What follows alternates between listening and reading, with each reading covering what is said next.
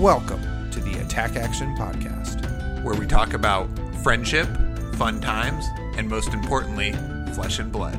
Here are your hosts, Taylor and Isaac. Hello, Attactioneers. Hello, everyone. Welcome to the Attack Action Podcast. You already know that from our intro, but I'm Taylor and he is Isaac. We are here on episode, I think it's 38 or 39. We've had so many now that we cannot keep track in our brain, which I could look it up really easy, but I'm not going to. So here we are, doing it old school style, how we started with a glass of wine at your house. In person, hanging out. In person, yeah. We've both been a little bit too busy to be able to coordinate this in-person stuff. So yeah, it was great. We played 2 games of Blitz, had a little team meeting with Colin, and then cracked some wine. Hell yeah. So welcome to the party. Yeah, I hope you got your wine ready also.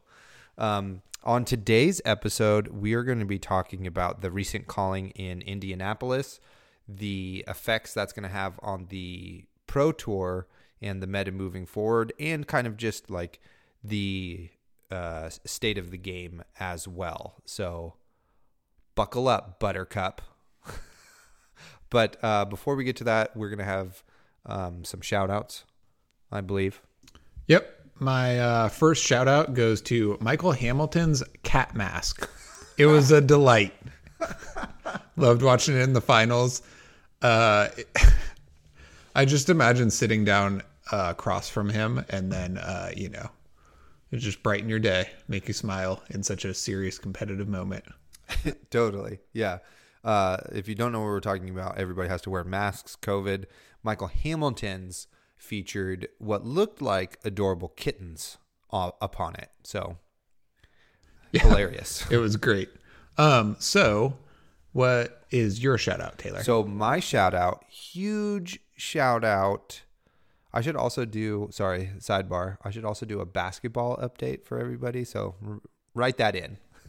Oh yeah. Actually, I met somebody at the last ProQuest who was a youth trainer and asked me how your team was doing and was just like psyched on the cross athletic flesh and blood whole podcast situation. Awesome. So yep.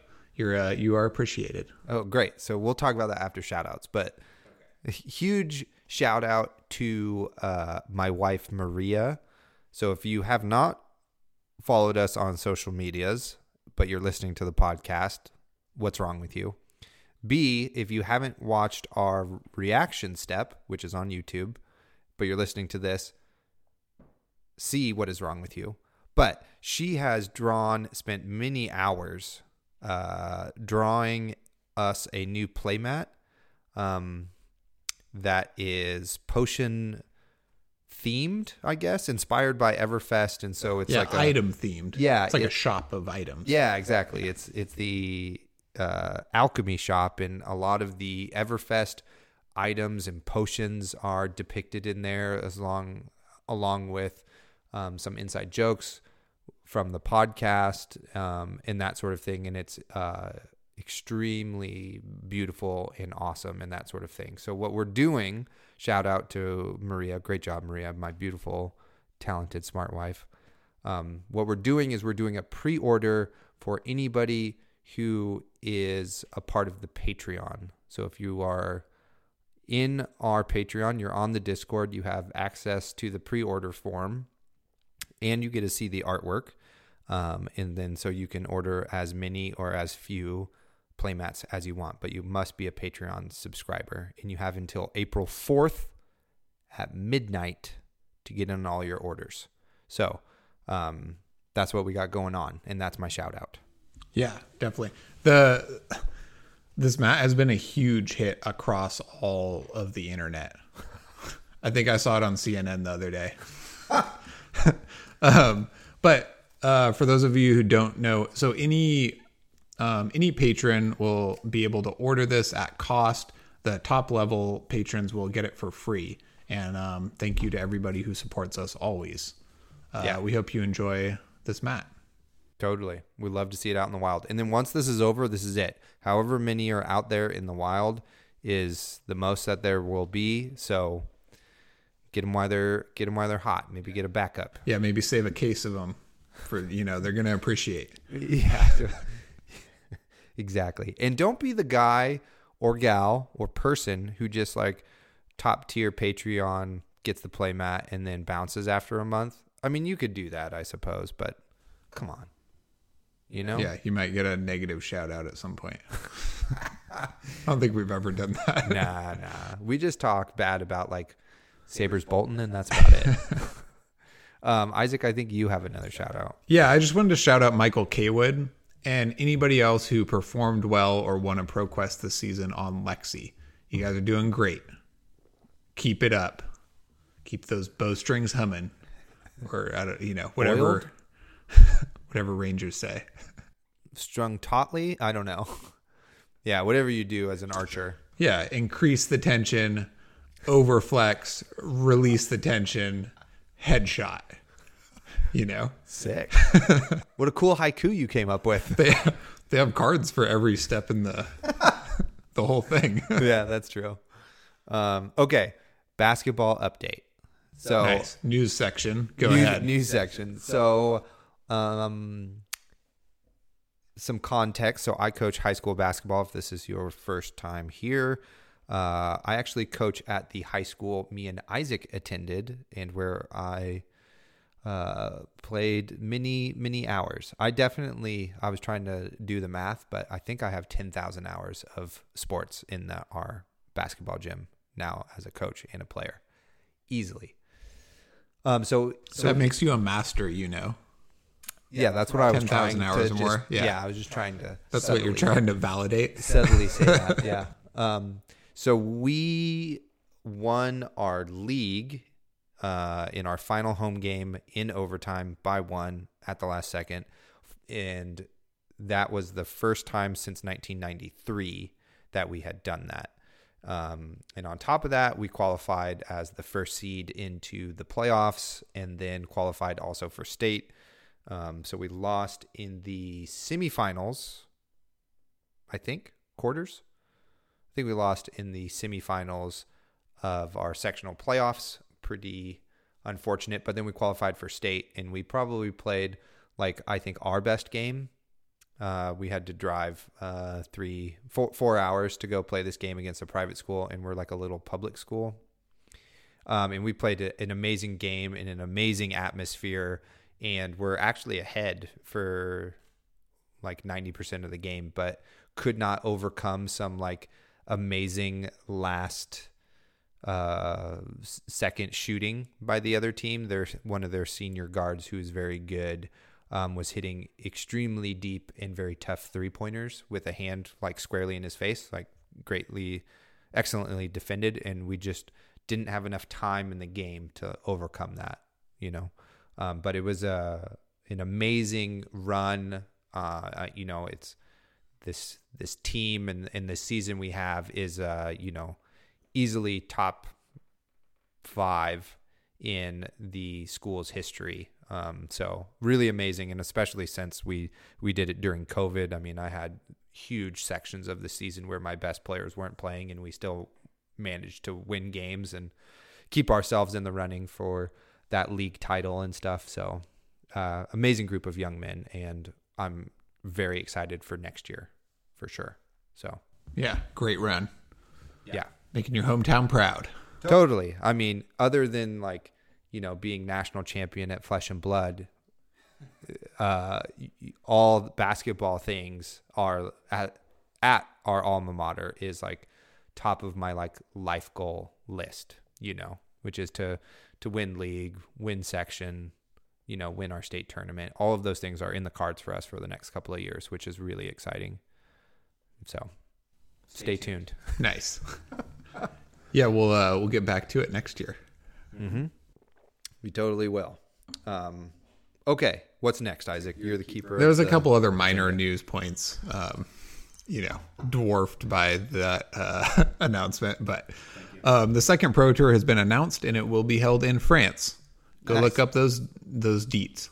So, Isaac, you actually spent a whole year in France in high school on foreign exchange. Are you going to the French Pro Tour? If I qualify, I actually would. It sounds like a lot of fun, you know? Yeah, totally. Do we know where in France? Maybe. I didn't write that down. Okay, well, any city in France is probably better than New Jersey. Sorry. Are you baiting Fresh and Buds? No. Tommy Fresh. I am all about New Jersey right now because not only it's March Madness happening, right? And so there's this great Cinderella story of this actually really dope team, St. Peter's from Jersey City, and they've made it to the Sweet 16, third team ever in the history of the tournament. Nice. Oh yeah, they had a big upset. Yeah, totally. Their coach makes less money than the first round opponent they had, Kentucky, than their first 3 assistant coaches. Makes less money than them, and they beat them. Nice. It was awesome. Great job, Jersey. Yeah, totally. So big ups to Jersey City. It would be really fun to go to a pro tour in France, just because you could take like a 2-week vacation. You know what I mean? Because like flying to Orlando and staying in I had a blast, right? Like playing Flash, but you're like convention center, strip mall diners, sleep, rinse, repeat, you know? So like, going to this awesome event and experiencing all that while having like an interesting or fun vacation around that, would be pretty fun. Totally agreed. Well, we'll see. I don't think ProQuest season for that has been announced yet exactly, but we'll be, updating you and playing in those. So we'll see how that goes. Hell yeah. Last bit of news, Rules 2.0 is announced, and it's a beast. But there are some good resources out there dissecting it for you. I think also straight from LSS. Yeah, so anything you were thinking wasn't live yet is now live. I forget what those tiny interactions are. Like you can block find center maybe or something like that. Or yeah, with armor. Yeah. There's like, well, we won't get into all of it, but there's like a number of clarifications that actually matter for the game. You know, like if you're playing, Prism or somebody who's been affected by these rules, it probably will come up if you're playing in a high-level tournament. So it's important to familiarize yourself, as dry and homeworky as that sounds. Or maybe as fun and awesome as that sounds. Totally. You don't know what kind of nerd they are. Yep, to each their own. Totally. Okay. Is that it for the news? It is. What's our next segment? I can't remember. Is it our main topic? It's listener mail. Oh, sweet. I was just trying to have some banter. Oh, okay, cool. I actually was blanking, so way to have my back. Good assist. That's a basketball reference. You just threw it right back. Or hockey or soccer. Yeah. Does football have assists? No. The whole game is an assist, right? You assist in blocking some other guy from tackling your guy who can then throw the assist to the other guy. I feel like there's a lot of, like, you can use the word assist very liberally, Like in general or in football? No, just in any sport, Yeah, that's true. Pass me a cup of water, great assist. Yeah, or moral assist, or whatever. Yeah. But all right, anyway. All right, we have 2 listener mails. I reached out last minute, so thanks for getting back to us, you guys. All right, Taylor. Yes. First one. What's the plan for skirmish season? Sleeper heroes? And this is from Nathaniel Ferrante. On Twitter? Yep. Okay. Thanks, Nathaniel. Nate, to his friends. I consider us friends, Nate. So, who are the sleeper heroes? Data Doll? I mean, is KO. I would say KO is the best sleeper hero, and Data Doll is just still bad, right? But better. Bad, but better. Who's another sleeper hero? I don't know. Azalea? I mean, Kasai was, but Isn't anymore. was still pretty good and now is good. Dash? Maybe Dash is a sleeper hero and KO. Oh, yeah. Those would be my 2 sleeper heroes. That's what I'm going for. No, actually, I don't know. I thought this like Oldheim Earthlord Bounty situation I was going to go with. But I might have over tinkered and now it's bad. But I'm not sure, actually. That's my answer. But if you're looking for the sleeper hero, my pick is KO for sure. Me too. All you need is like one hot day. I'm going to go out on a very fragile limb and probably regret my decision, but also KO, sleeper hero. Totally. I'm also going to say that, because I was talking about this earlier, just brainstorming, and I think that Ira might be out. Just because it was supremely efficient and very explosive before, but now there's just more explosive heroes. Well, And I'm probably wrong about this, but this is my pushback is Ira now has access to 100 wins. So they have like a whole extra card that they can go like Kadachi, 100 wins, flying kick. Yeah. Right? And that's still for the blue. Or 100 wins flying kick or something. Yeah, wild. Yeah, totally. So they can still like really blast you pretty good. Yeah, fair enough. I'm probably wrong about that. Yeah. Or it's not flying kick. It's, whatever. Torn to tempo costs 1. So you can Kadachi. Yeah. So I think Ira's still squarely there. This I did not realize is that I for sure thought Plunder Run was banned in Blitz. And I was informed that it is not. And I'm like, why not? Yeah, this was big news to us for some reason. It shows how much we've paid attention to Blitz. Well, we were just talking about how like Briar was a force and a nightmare in the Blitz scene, right? So like, why did the ban not extend to Blitz? But I don't know. Riddle me this. Yeah, there you go. So yeah, Chain could still be very good as well because they still have Plunder Run. Yeah, definitely. Anyway, great question. Sleeper hero tech KO. Colin, the People's Champion, is right now probably rolling the tables with KO. Yep, we're refining a hot list. Yeah, totally. Yeah, we are actually. This is exciting. Yeah, Totally. I hope it works out. Here's the new tech. Ragamuffins hat. Right? Yeah, figure that out. Figure that out. Figure it out. What are we using it for? Okay, sweet. All right. Next question. Now, Victor Broker, I don't know how to say that. I'm sorry if I mispronounced it. Says, who's going to be top dog when Starvo eventually rotates out? Prism benefits a bunch from having him in the meta. Seems difficult to square Prism Runeblade meta without a third deck. So what are your thoughts on that? Yeah, so I mean, I think Prism is still like pretty good even without Starvo. It still beats Viserai. It's just a bit more of a skilled match. It's not as perhaps tilted in Prism's favor as it is in the Starvo match, which maybe it's not anymore. Hint, hint. But I think the next heroes, we were talking about this briefly just to prepare, and the next heroes that rise to the top, it seems like, are just like OG Bravo and probably Ice Lexi, because Ice Lexi does, not great into Prism, but pretty good into Viserai. And it kind of doesn't matter which Viserai strategy you're on. It's still hard. And if y'all are sitting there going, what do these guys know? I just sit there and OTK Lexi and it's no problem. That's because you don't have to play against Isaac. Okay? You're playing against Schmo Jabro over at Armory, who just picked up the deck and who does not play it like Isaac does. Okay? Thank you. Yeah. For the huge compliment.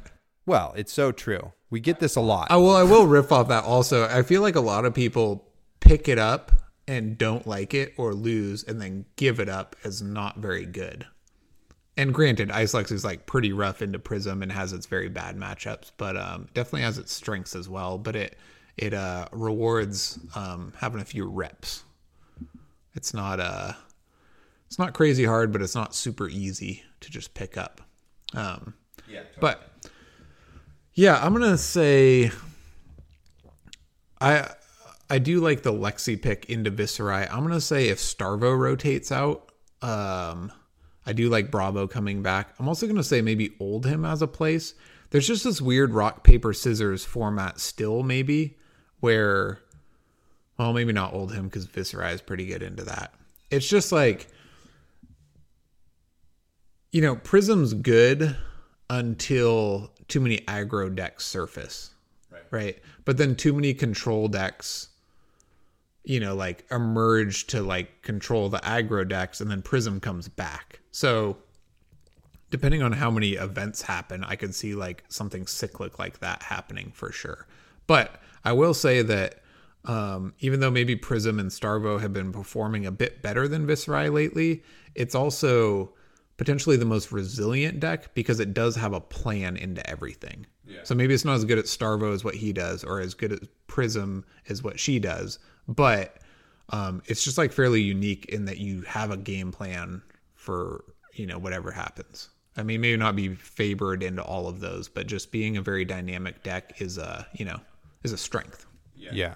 I mean, and I think too, if you just go by the numbers, it's like the next highest couple of heroes, right, are like Chain, Briar, and Katsu, you know, and those maybe like rise and take that spot, you know, maybe particularly Chain, because the Viserai into Chain matchup can be quite close, especially if you're like well versed in it, you know. So there's that as well. I do also like, I mean, if somebody can build a Lexi list and have their sideboard guide completely dialed so that you can flex like ice or enough like density of hit effects and flex aggro enough to beat Prism, that'd be at a really, really strong point. Totally. But, you know, so far that doesn't exist. Right. But, you know, or maybe that's impossible. Maybe they designed it really well. You know, but it just feels like if you could get there, it could be really strong. But yeah. Agreed. Anyway, great question. It's good to think about that stuff. We could probably do a whole pod about that, breaking that down. But we got, I was going to say bigger fish to fry, but we're not really frying anything. We're just predetermined things we have to get to. So yeah, that's a less sexy way of saying musing. That for sure. Yeah. Okay. Main topic of the pod? Yeah, let's do it. Okay, main topic of the pod. Okay, so this past weekend, we had the calling in Indianapolis, which is in Indiana, a Midwestern state in the United States, up there in the north-ish. Hoosiers are from there.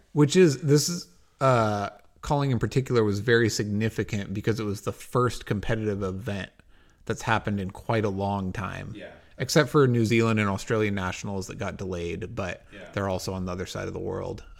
So a lot of very talented players who've had quite a long time to prepare and even to test Everfest showed up at this. So it's a very good sample of where the game stands.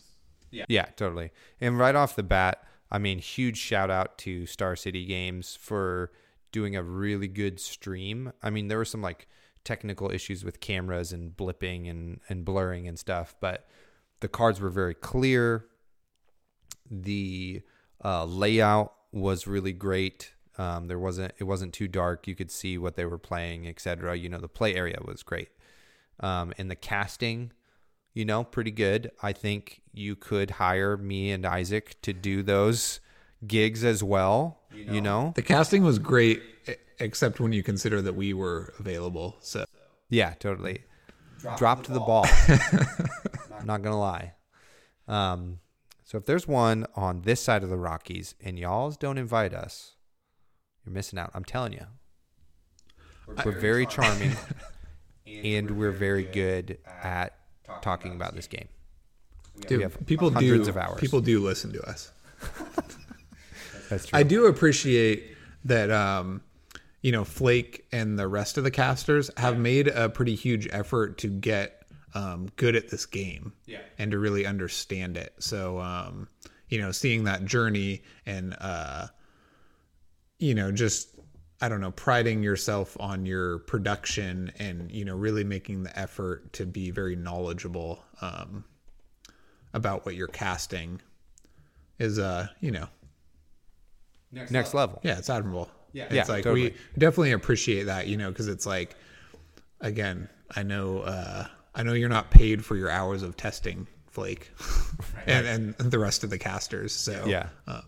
So good on you. Totally. No, yeah, they did a really good job, and yeah, it was great. And the level of play too, even in the beginning rounds and other rounds of Swiss, was really good. Yeah. I was like surprised, actually, that because it's like an open event, right? So you're just like, well, anybody could be here on camera all of a sudden, and it could be bad. But no, it was like actually really good, and I was surprised at how clean it was and stuff. A note to the listeners, though. So one gentleman got disqualified and banned from the whole tournament for allegedly marking their cards. I'm not particularly sure on the exact particulars, but it had something to do with deck got shuffled, cards were being drawn upside down, but then he was Crown of Seedsing them right side up. Now, whether this was intentional or not is undetermined. Right. Thank you for that word. But just to make sure that like at these events or in your practice habits, like make sure you're playing very cleanly, right? It doesn't take too much of an extra step to make sure your cards are oriented the correct way in a synchronized fashion. Yeah, that's really good advice, Taylor. Yeah. Because it just flipping your pitch stack or crowning and flipping the cards under the correct direction, or handing your deck to your opponent to shuffle and then putting it back the right way, like doesn't take a lot of effort. But just in your casual games, just do it, right? Because the unfortunate reality is that people will eventually, somebody will try to cheat at this level.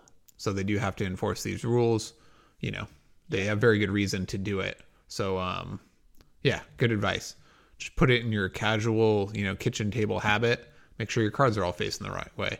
I was actually thinking sleeves that are not asymmetrical are pretty clever to, just check yourself. Yeah. I was thinking that might be a good idea because I use, just like blank sleeves. Right. No artwork. I could have easily done that. Yeah, totally. I could see myself doing that as well. Or like you're shuffling and a card happens to fall out and you put it back in and it's upside down or something, or, so yeah, just be careful for sure. Okay. Anything else?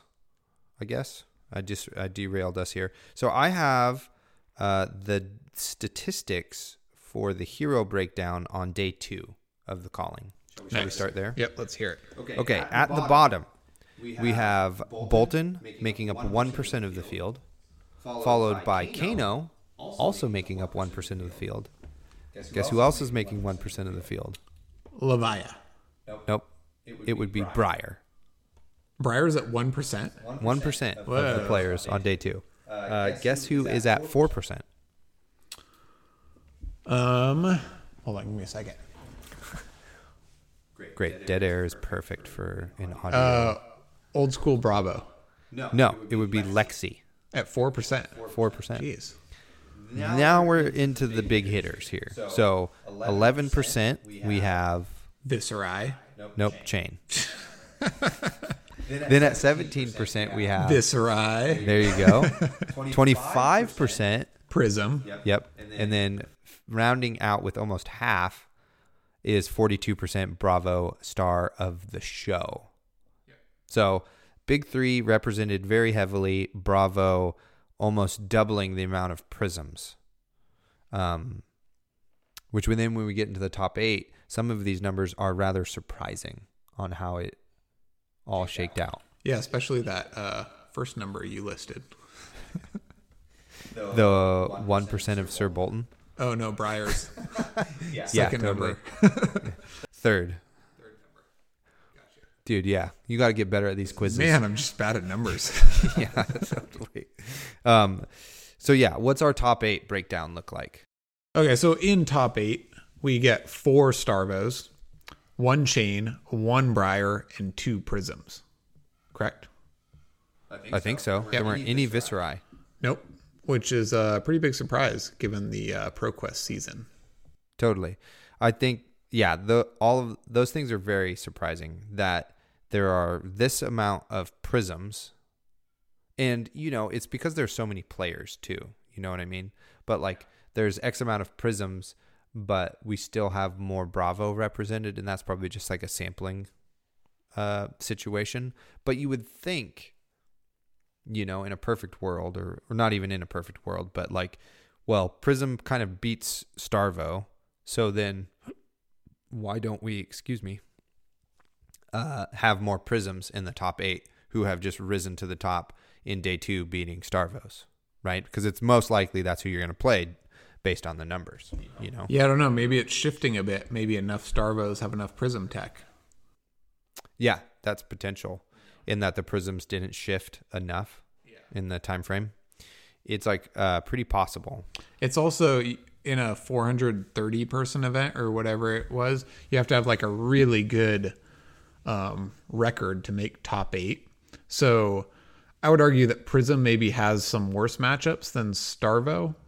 So if a Prism player picked up 1 loss on day 2, they might not make top 8 just to one of their bad matchups, even if they beat the Starvos. Right. Yeah. And there's like enough, like maybe the Viserais beat that Prism number down. Yeah. You know what I mean? I was surprised by the Viserai because just as an outsider, to me, there are strengths to each of the rune blades for sure. I'm not saying across the board, but I do think that Viserai is the slightly stronger one at the moment. So it did surprise me to see, a chain and a briar top 8. I think that has to do with that Viserai can beat itself, right? Yeah. That the deck is pretty hard, and at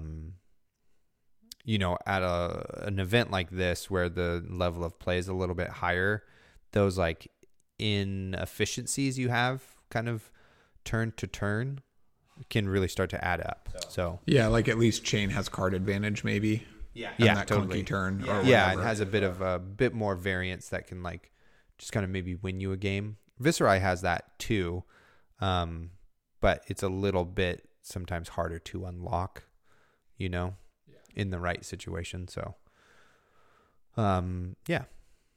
So there's that. Pretty surprising that so many Bravos made it to top 8, and that we have 1 chain and 1 briar. The dark horses, which is weird to say.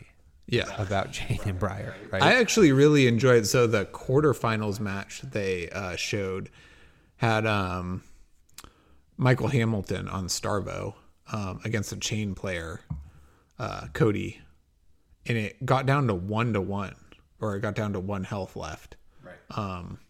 Michael was on a bit of like a fatigue tempo, but pretty much fatigue strategy, and it was a very good game.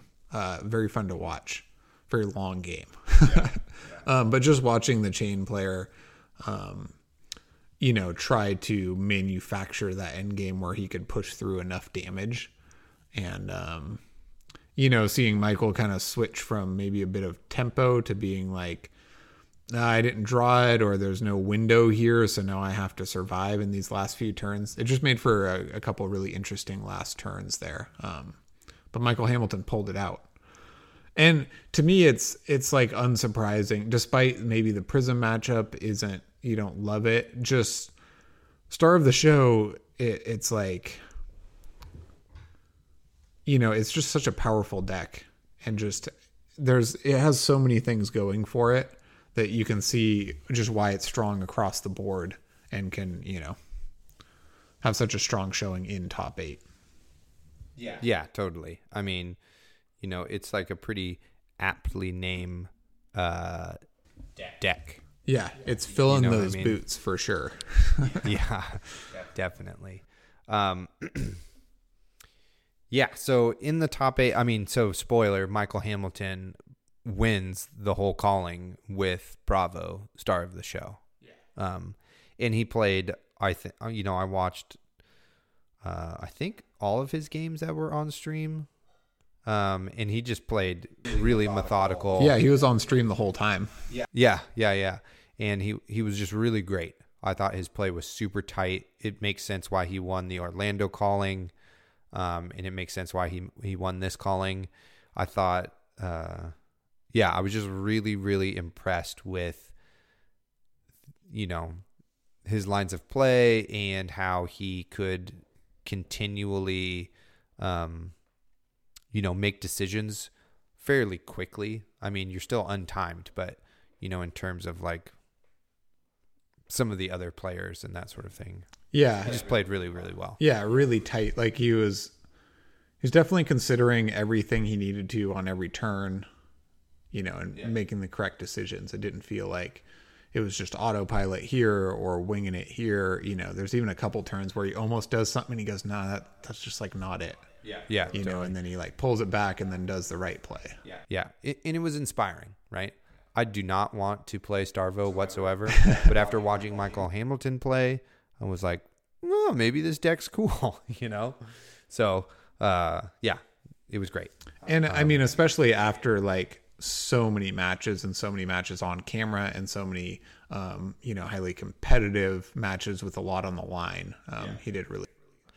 Yeah, totally. And so he wound up playing Fino Black, also dopest name in the tournament, probably. Yeah.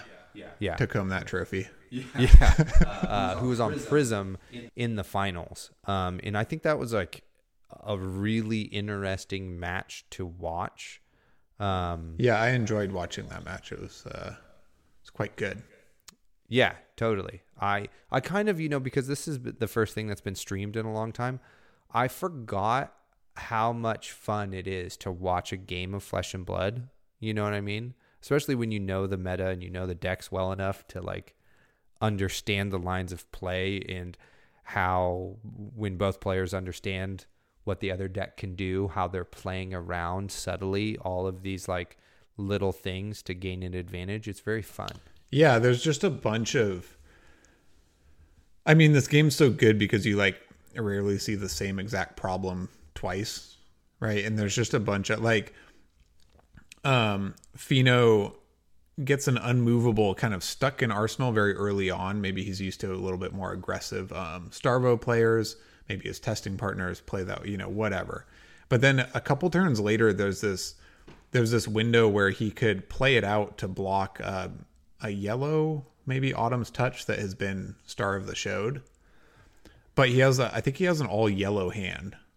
So he could kind of sacrifice this turn and his next turn a bit to like just get this unmovable out and then have a bit of a lackluster turn. But I think he takes the damage and then chooses to have a more powerful turn, but the unmovable is still in Arsenal. Right. And it's just like those little decision points where I was like, not the arsenaling it initially, but then the having the value opportunity, but only having yellows, right. Looking at that and being like, oh man, I'm like unsure. Because I thought he should have played it out, but, he'd really be hampering his momentum there.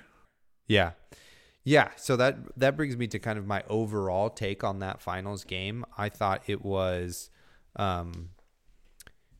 just like kind of really interesting from the standpoint of that Michael's game plan and sideboard plan were, I think, slightly unique, maybe. And at least in the way he played it into Prism, that I felt like was not very typical, or at least, maybe because I'm not trying to break those two decks personally, I wasn't super aware of the play patterns that Michael Hamilton had, but he had, lead the charges. I mean, he used time skippers like right away to make sure the board state didn't get ahead of him when Fino went, aura had a double aura turn when Prism can get really ahead. And it seemed that like Michael's lines of play were atypical in that Fino was having a hard time trying to like gauge how the matchup was going to go. Especially in the early third of the game. In the mid game, I felt like Fino had finally picked up on it and was trying to vie for kind of tempo or board state and that sort of thing, but just could never really get there because of, kind of falling behind a little bit in the beginning of the game.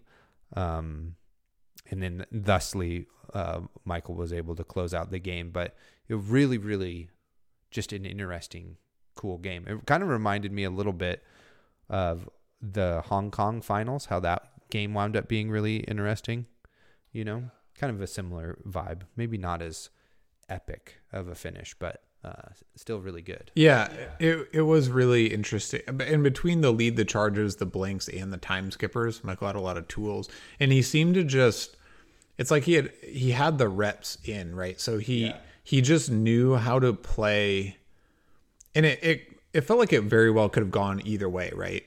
But if the Prism player doesn't blow him out, he has a solid game plan for it.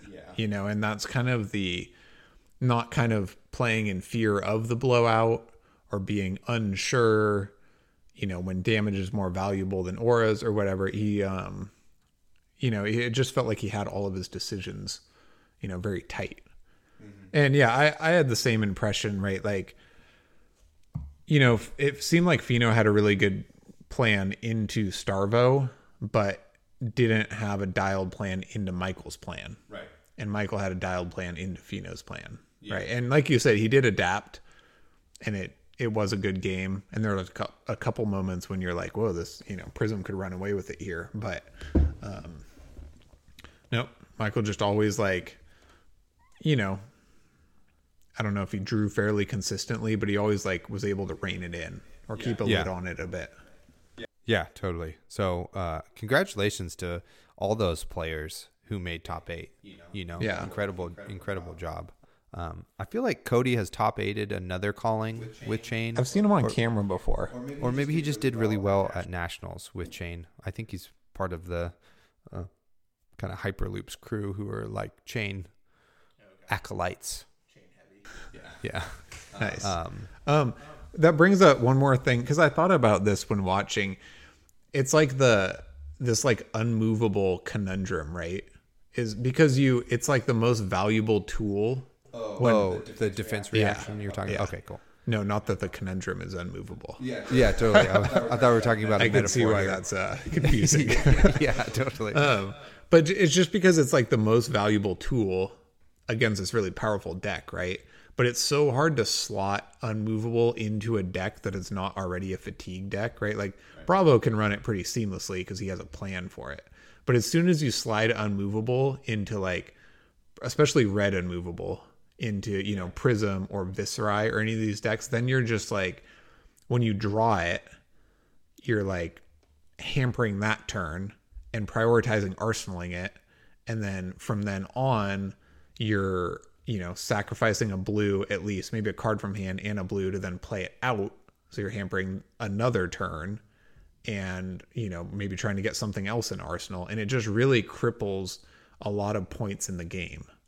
And the upside is huge, right? It allows you to survive, Starvode fused Okanold or something. But, the downside is just like massive. Or that's how I felt when playing Unmovable. It's just like, it's so bad. Unless it's absolutely necessary, And just, watching Prisms play with it or watching anybody play with it, it's like if you're not fatigued, then that card, it just like really hampers your game plan, unfortunately. Yeah, definitely. And, Michael's also had like, I think more Autumn's touches than a lot of other Starvos had. So he could continually like, activate Bravo and then just come in with something that has dominant sticky damage basically. The yellow Autumn's touches I think are becoming more popular. So he can continually have that go again to deal some damage and then take care of an aura, which is pretty smart and just as good tech. He just was really prepared. And I feel like we're just going in circles now about all of this, but exciting. You want to move on to kind of our kind of post analysis of ProQuest and Indiana and the meta and the upcoming Pro Tour and that sort of thing, unless you have anything else you would like to add on to our... Oh, thanks. I actually have 7 more points. No, I'm just kidding. little joke at myself there. No, thanks, but I am good. The video stream of that tournament is still up, so you can go check it out at Star City Games Twitch account. Yep. I don't know how long. Sometimes those go away after a bit. So if you're interested in watching them, go check it out. Okay, so we have a few topics here in our grand overall discussion. Where do you want to start? You want to start with the big three? Your choice. Whatever you want, baby. The Pro Tour is coming up, right? I'll frame it like this. Pro Tour is coming up very soon. You know, we have a couple battle hardens, but there's like nothing huge in between the Pro Tour and now. So Blitz season.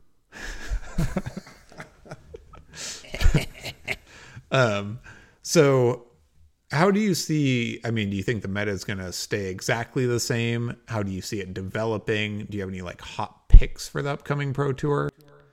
I mean, I just don't really know. Like the meta has been solved for quite a long time, right? Like maybe week 2. It was like, these are the top 3 decks. Yeah. People like, oh, you can actually just fill Starvo with max, elemental cards. Yeah. And you actually hit it all the time. Yeah.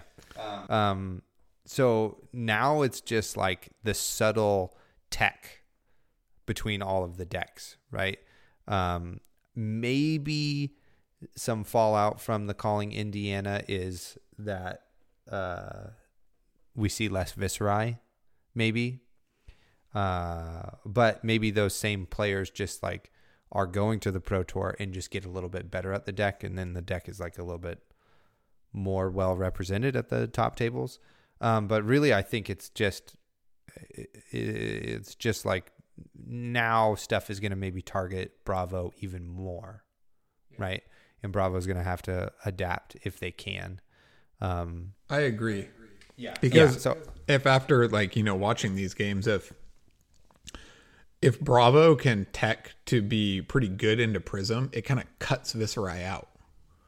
Right. Because then you're kind of good into everything pretty much. Yeah. Or except for, being targeted specifically. I still think Viscerai is pretty good. It's like very good into Starvo, yeah. So. Yeah. And into Prism. Yeah. Agreed. But I just mean if somebody's on the fence or looks at Viscerai's, downsides or whatever, and then is like, well, now maybe Starvo's tech is pretty good into Prism. I just think the Prisms have to adapt. Yeah. And I don't know what that looks like, but adapting their strategy to, have, it's a fairly strong matchup or a decent matchup but turning it into a strong matchup. Contending with the new Starvo adaptations or tech or whatever. I think that's pretty paramount if you're going to play Prism. Yeah, I think so.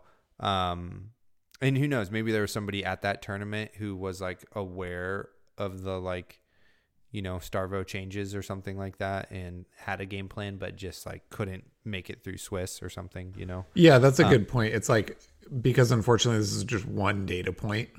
Yeah. Which is pretty tough since some degree of your path to the top 8 is fairly random and your draws on the day are, as we can see with Michael Hamilton now winning 2 callings, skill kind of wins out, but there's a bit of luck. Yeah, if we had 6 callings to compare, it would be totally a lot more solid data. Yeah, exactly. Yeah, as you know, in like a large event like that, there's many pathways through Swiss, which is tough. But yeah, so I don't, the Pro Tour, it's going to be the same, which is kind of, I think, a little bit of a bummer, maybe, that we're just going to see. I mean, I guess you can frame it in like, can somebody dethrone Starvo? Yeah. Right. So everybody's like rooting against that deck. So that's kind of fun. But I don't really see like a new dark horse arriving. Like, is Chain going to get even better? Like, probably not. I think that deck is like pretty close to its limits already, in terms of like what this meta is doing, you know? So. Yeah. I mean, I do hold, it's just like, in theory, it seems like Viscera is the answer. Right. But like you brought up, you know, they have clunky hands. Yeah. Or there's, you know, their game plans don't always win you the matchup, or what, you know, it's like in practice, I know it's a lot more difficult than just saying that, but it just is like, you're just like, oh, you have an answer to all of these challenges. It seems like it. And I mean, it very well could win. Right. Yeah. But totally. just we've seen the consistency of Starvo across this ProQuest season and now at this calling, right? Not that it's not challenged by Prism, but yeah. It's just I been mean, it's a monster. it's for sure the deck. Yeah. It's the star of the show. Yeah. You know. Which kind of brings me to like maybe a point that's like a little bit later down the list, but it just kind of the design or thought process that LSS has enacted over the last couple of metas, you know, after the last couple of releases. Like, I mean, they did have to ban Chain, or not ban Chain, but nerf him in a way, but were like, you know, kind of seemingly manufactured a villain for the Monarch competitive season, you know. And then we have the rise of Briar also, right? Another boogie person from a new set. And then we get, you know, the aptly named Starvo, or Bravo, star of the show, you know, to just like come in with this insane ability and, you know, just instantly be the top deck, you know?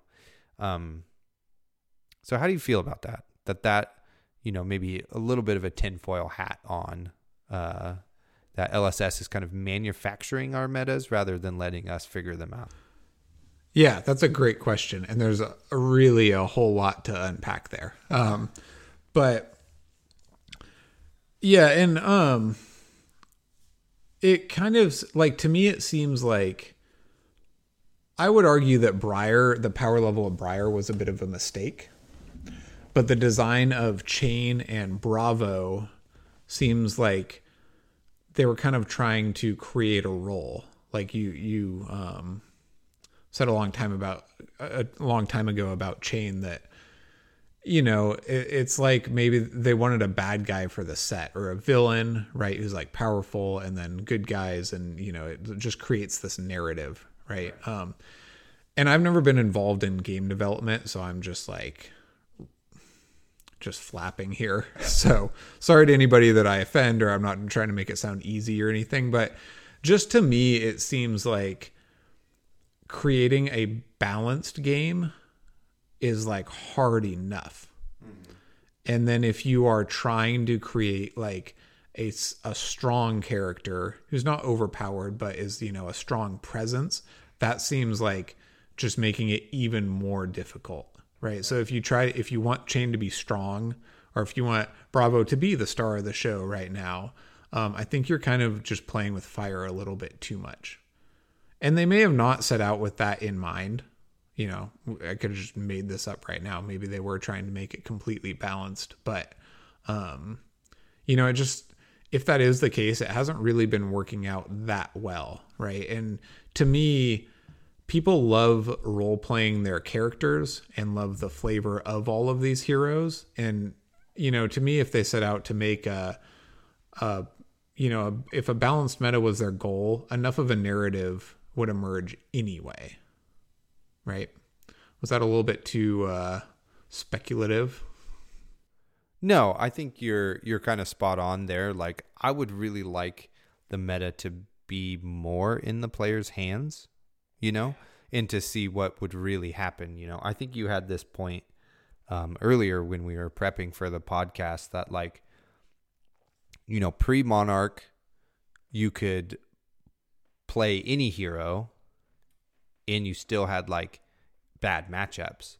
But post-Monarch, or Monarch and post, you just like can't play some heroes because it's too terrible. Yeah. You know what I mean? Went for good and bad matchups to playable and unplayable, essentially. Yeah. Even at a skirmish or armory level, you know, because if somebody's playing Lightning Briar, you can't play Azalea or, you know, totally. Whatever. Right. which is like, and this is going down the rabbit hole, maybe a bit too far for us, but the hook of the game is these dynamic, cool heroes. And you should be able to a degree play and have fun with the hero that you like the most. Right. Still play the game. Right. Even if most matchups are really tough, you'd still play, you can still have interactions and challenges and overcome some of them and win matches occasionally. Occasionally. Yeah. I'm not saying like, we need Kano and Azalea and Dash now to be like Rhinar, Leviah to be top 8 contenders. That's like not what I'm saying, but like when you sit down to play a game, that it's an interactive game that either side of the table could win at some moments. Yeah, totally. So, I mean, I think that's the most ideal situation. Now, whether that is actually viable in the model that LSS has set forth, I think we're figuring that all out as we go, which is totally fine, and I think part of this too comes from, these questions about the meta and what LSS is doing with set design and that sort of thing comes from the fact that the game is still like very new. Once we've been through these competitive seasons for, more than just like 2 years or a year and a half or however long it's been, we'll probably just be like a little bit more comfortable and understand the like rhythm of, what's happening set to set and that sort of thing. So, yeah.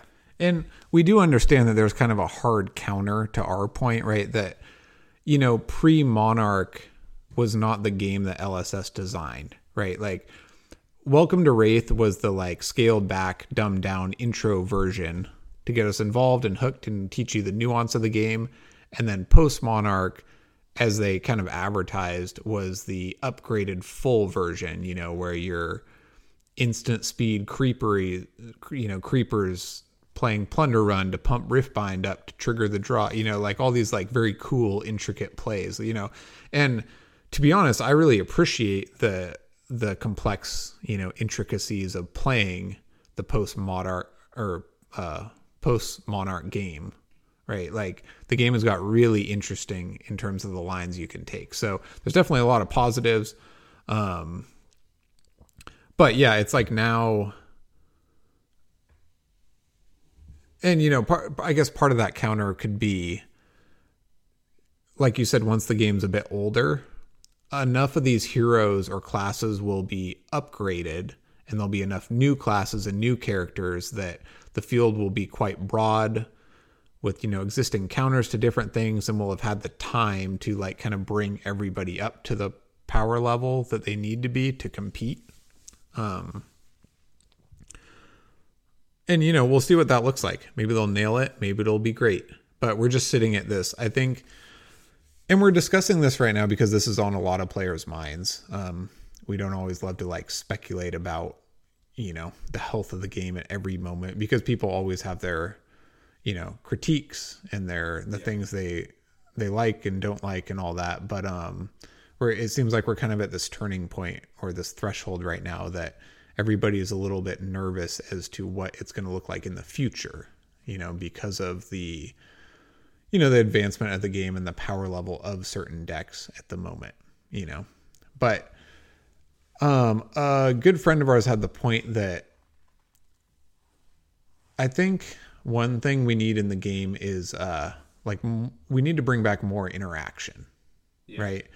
Because, if Starvo can just like back to back crippling Oakenold you, or like Viserai can do 40 damage on turn 2, or whatever, that kind of power level exists, right? And I don't think it's just like going away from the game, right? But more interaction than just having like Ice Lexi exists, right? But bringing back more disruption or more interaction for the rest of the heroes or the rest of the decks to have a say or a counter into these powerful plays, I think would be a huge benefit to the game. Yeah, and I can hear you at home too right now being like, we don't need counter spells and silver bullets and that sort of thing, because that then just makes the game a game of that the counter or whatever. And we're not saying that, No, not at all. It's just that there used to be quite a bit of interaction, and now if somebody draws too hot on one turn, they win a whole game of Classic Constructed. Yeah. Whereas before it's like you just lose or win tempo or whatever. Now it's just the power level is so great that a lot of games seem to be decided fairly quickly. Yeah. So just however they do it, interaction or introducing more interaction between the two sides would be really welcome, in my opinion. Yeah, I mean, and it'll be, part of this too, I think, is there's a bit of fatigue, like Prism, Runeblade, Guardian, like that's just been the meta since Monarch, right? It feels like. So, and this is the third set where we still have Prism, a Runeblade, Guardian, kind of as the top decks. I mean, I guess you could say that like maybe Prism wasn't one of the best decks in the Monarch meta, but that's like, people were still playing it all over the place. So I think that bit of fatigue has something to do with it. It'll be interesting to see this next draftable set coming out in the summer. If that is something like a mechanologist, a ninja, and a wizard, and if those wind up being the three next best heroes, if we feel similarly when that happens, right?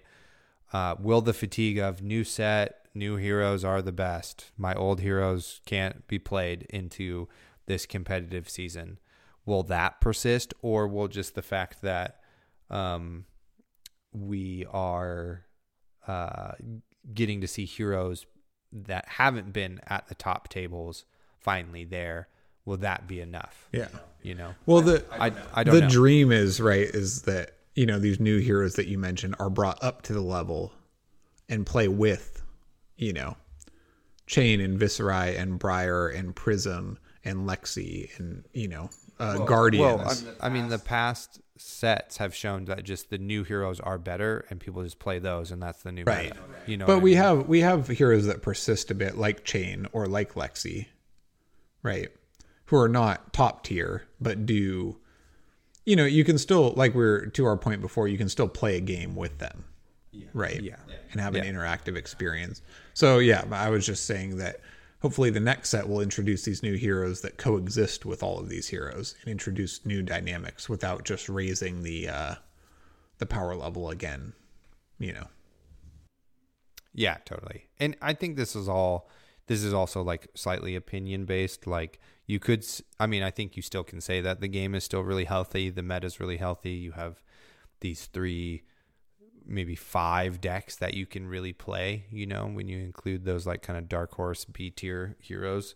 And that's like a pretty great place to play when you think about other games where there's like a deck. Yeah.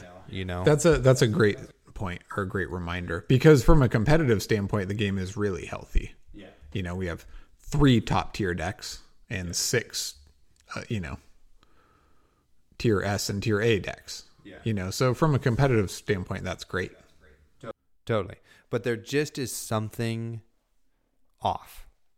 Yeah. I think is how I'm going to wrap this up with, that I'm having trouble putting my finger on, but as of now, I'm just going to put it up to like, similar meta fatigue. Yeah. Yeah, which is a fair complaint, Totally.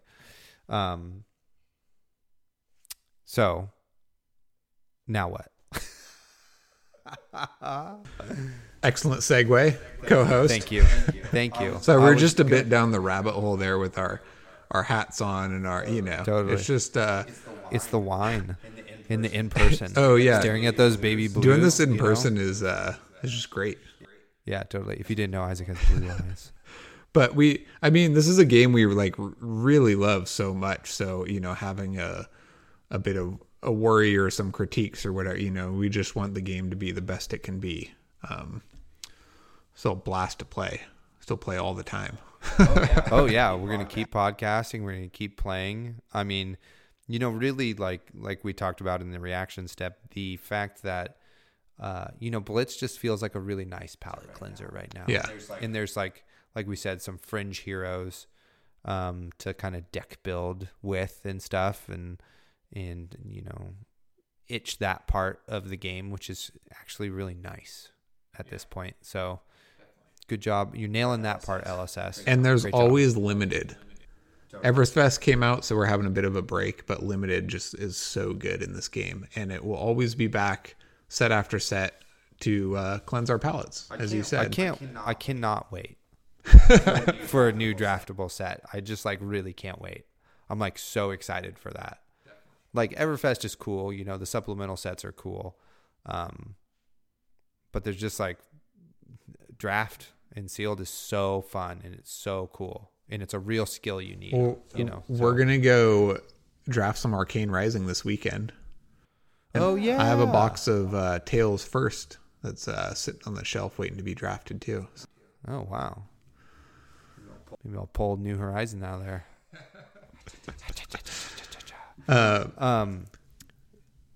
Are we on to signature segments? Sure. Do you have any thoughts? So I guess a little pinch of news is there is a band announcement coming up soon, and everybody likes to speculate on the band announcement. Would you like to say anything about that, or just move straight to signature segments? Well, I don't really foresee anything that needs to be dealt with. You know what I mean? I'm sure some people want Bravo to be nerfed. Star of the show, sorry, excuse me.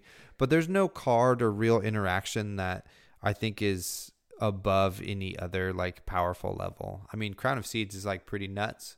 That's a very good card. But gets kind of nerfed unless they keep making heroes that can use it. Yeah, right. But it just gets kind of nerfed by the corner it has to stay in. You know what I mean? Yeah, the balance to that card used to be that only old him can use it. But yeah, totally. But if they make another Guardian, or is it an Earth? No, yeah. Yeah, it's Earth. Oh yeah. So if they make another Earth hero, I forget that. And Briar just doesn't use it, does she? No, it's just not. She doesn't have resource sinks on the other player's turn. Yeah. So wild. Well, now I'm Crown of Seeds Briar is the way to go. Probably not. Somebody's already thought of that. But so if they don't make another Earth hero, it will stay fairly fair. So agreed. That's it. Any of your complaints about Starvo or any other heroes are just too broad, right? Star of the Show has the biggest card pool, access to all of the pulses and crown. It's just too many things. It's not a broken card. So I also don't foresee anything coming in the ban announcement. Yeah, totally. I mean, maybe we get Plunder Run actually banned in Blitz, but who knows? It's partway through Blitz season, so I don't know what they're gonna do there. So yeah, we'll see what happens. Probably nothing, which is good. Signatures. Yeah, I didn't grab a pack, so I'll be right back. Well, this is what I was gonna say. I thought of this partway through one of your long things. Is I have a bit of a Tales of Aria draft fatigue, so I think it's fine for us to take an episode off. Okay, that's all right with me. As we figure this out live. So sorry, people, that you're missing out on that. Well, next time. Yeah, you get a bit of a shorter listen today. If you are upset, then tweet at us your own pick, pass, pray scenario, and we'll answer it on Twitter. Sounds good. Tweet something productive. Yeah, totally. Do we have any other segments? We do. Board Game from the Closet. Yep. Give me that one. So here at the Attack Action Podcast, we love to play many board games. And Flesh and Blood is not the only game we partake in. We both have stacked closets full of board games that we love most of them, right? So So here's one we would like to share with you. This may not be our favorite or the best board game in the world, but it's one that we really enjoy, and we hope you will enjoy at home as well. This episode's board game from the closet is Taylor's board game. Nice. You get better at that every time. I feel like it gets like 2 seconds longer every time. Well, I had a glass of wine this time, so it's just like... but it's better every time. Like wine. So my board game from the closet this time is Cytosis.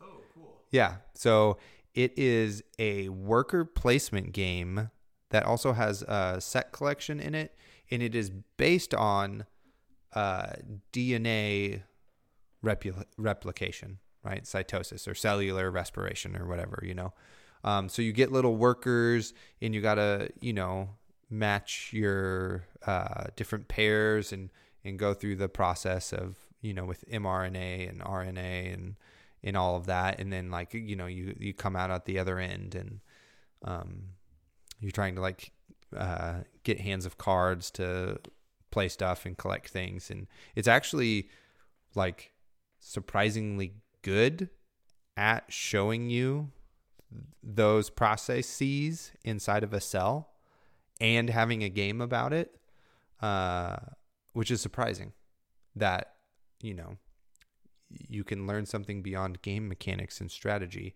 but you can also learn something that you might learn in your high school biology class as well. Yeah, and it makes it fun learning it. Yeah, totally. Great colors. It's really fun. So if you teach high school science or, are looking for a slightly different take and theme on worker placement that doesn't have to do with the Industrial Revolution. Yeah, post-apocalyptic warscape. Yeah. Medieval farming. Anything anybody does in Europe before the 1900s, then this is a great one for you. Totally. The medieval farming genre has been used. Totally. Sidebar, I was thinking about getting a new board game the other day and was like, is there nothing exciting out there anymore? Come on, everybody. Anyway, sorry. Tweet at me if you are no, there are these really exciting things. Nice. Yes, we've backed the Kickstarter for Sorcery. We're fine. We got it. We're on top of that, Buzz market that a little bit for them. Yeah, great board game, Cytosis. Let us know if you play it and enjoy it as well. Let us know if you have played any of our board games based on recommendation and have then been like, fuck yes. This game's great. I'm so glad they told me about this. Yeah. So yeah, totally. Please let us know. That'd make us pretty happy. Yeah. Because if not, we're just going to cut this segment out because we're running out of board games in our closet. Totally. And this Flesh and Blood game takes up all our time, so we have less board game exploration time. That's so true. It's also, nobody has been listening to our past episodes and has cataloged all of our board games, so we don't do any doubles. Oh, right. Right? We haven't had a call from anyone okay, I did it. Here's the spreadsheet. I was going to do that at one point and just go to the end of every episode and just record it. But now we have so many episodes and I'm kind of backlogged on podcast homework. So I have also not done that. Yeah, there's more important things for sure. Okay, well, is there anything else you would like to talk about before we sign off? I do have a riddle me this that you have inspired. My riddle me this. You're welcome, everyone. Riddle me this is Earthlore Bounty, right? I love parallel cards, or however you want to, New Horizon or Skullbone Crosswrap, or cards that compete in a slot and offer a different strategy. Earthlore Bounty, yes, I know what it does. I know which cards, benefit it, but, show me some success with your Earthlore Bounty build, right? Taylor's been working on it. It's a pretty cool interaction. It competes with the Tunic Crown thing at the moment, which is unfortunate, but or tectonic plating. Yeah. But it's it's a cool card. It is cool. And the cold foil full art is so dope. It's so cool. Okay, well, thank you, Isaac, for being here. At my house, where I live. Also, Rocky, your cat, is so cute, sleeping on your bed. He's a cute sleeper. Yeah, he's a sleep cuter, you know. Just imagine like a cat and it's sleeping. And you got it, you know. Okay, well, let's get out of here. Thanks everybody for listening, and we hope to hear from you. Goodbye. Thank you for listening. You can find us on YouTube, Facebook, and Instagram at the Attack Action Podcast. On Twitter, we are at BattleBro Taylor and at BattleBro Isaac. Shoot us an email, theattackactionpodcast@gmail.com. If you would like to support us, like and subscribe, shop for singles using our affiliate link, or support our Patreon for as little as $4 per month.